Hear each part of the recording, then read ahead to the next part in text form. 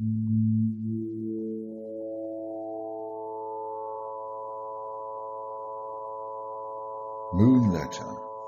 Astrological Podcast. Howling at the Moon by Ben Belinsky. Do wolves really howl at the full moon? And what about this business of werewolves? A question comes from a reader in Japan asking about the connection between werewolves and the moon.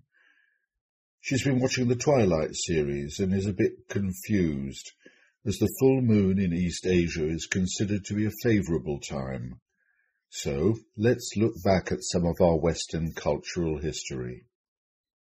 The werewolf legend originates in European folklore and mythology going back to the Middle Ages, and, as fans of Harry Potter or Twilight will know, at the full moon, those afflicted with lycanthropy will shape-shift into wolves.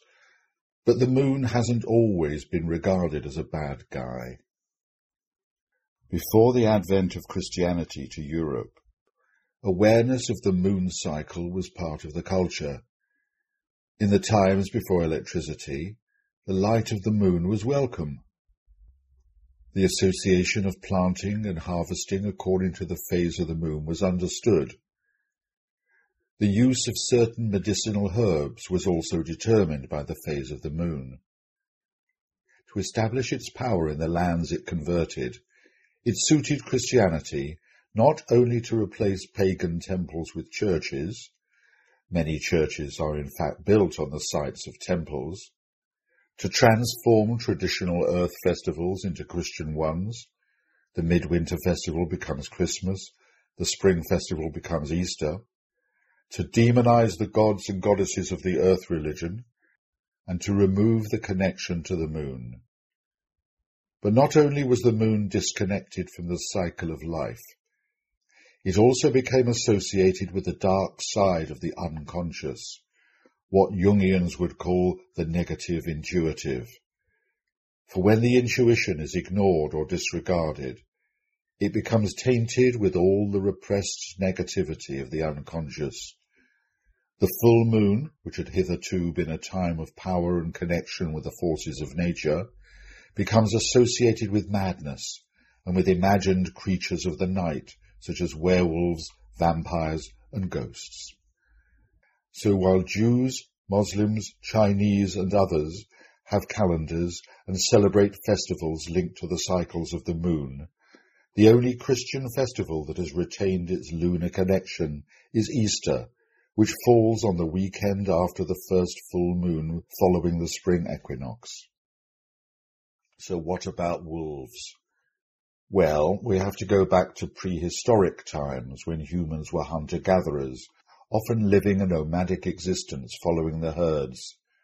At that time, man and wolf were both hunters, and man's relationship with the herds was the same as that of wolves. Wolves, with their acute sense of smell, were best at tracking and harrying the prey, while humans, with their opposable thumbs and weapons, were better at the kill. They found that if they worked together, they were more efficient. Mutual respect developed species to species. In fact, the alliance of man and wolf was unbeatable, eventually managing to dominate and defeat their competitors, the Neanderthals. Not only did man and wolf hunt together, there is evidence that they shared living space.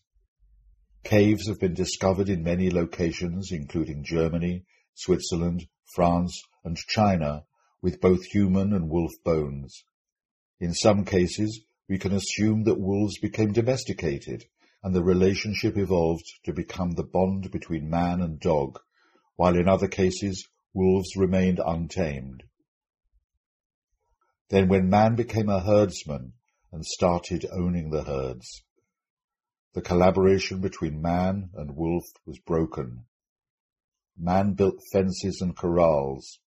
Wolf came to be seen as a predator and an enemy. As such, wolves were driven out and demonized, as man separated himself from the wilderness and from his own wildness.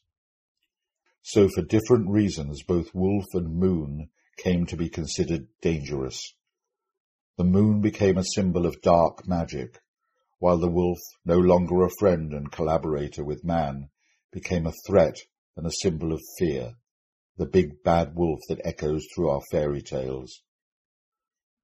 And what about the story that wolves howl at the moon? Well, however romantic and dramatic that may seem, in fact it is not true.